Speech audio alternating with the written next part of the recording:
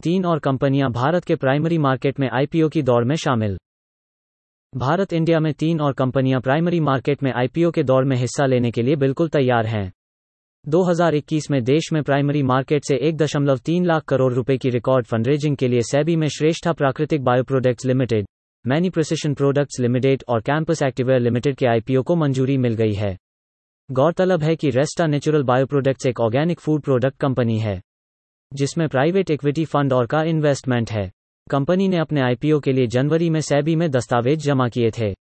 Resta natural के IPO में 50 करोड़ रुपए का फ्रेश इश्यू होगा, जबकि ऑफर फॉर सेल के तहत पीपल कैपिटल फंड 3 एलएलसी और बायो फंड जैसे निवेशक 70.3 लाख इक्विटी शेयरों को सेल करेंगे। कंपनी इस आईपीओ से मिले पैसे का इस्तेमाल अपनी वर्किंग कैपिटल जरूरतों को पूरा करने, कर्ज चुकाने और कंपनी के सामान्य कामकाज में करेगी। हमारे पॉडकास्ट चैनल से जुड़े रहने के लिए धन्यवाद। आप हमारी वेबसाइट thinkWithNiche.in पर अन्य श्रेणियों जैसे व्यापार, सफलता, मनोरंजन, स्टार्टअप, सिनर्जी, स्थिरता, समाचार और उद्यमिता से जुड़े पोस्ट पढ़ भी सकते हैं।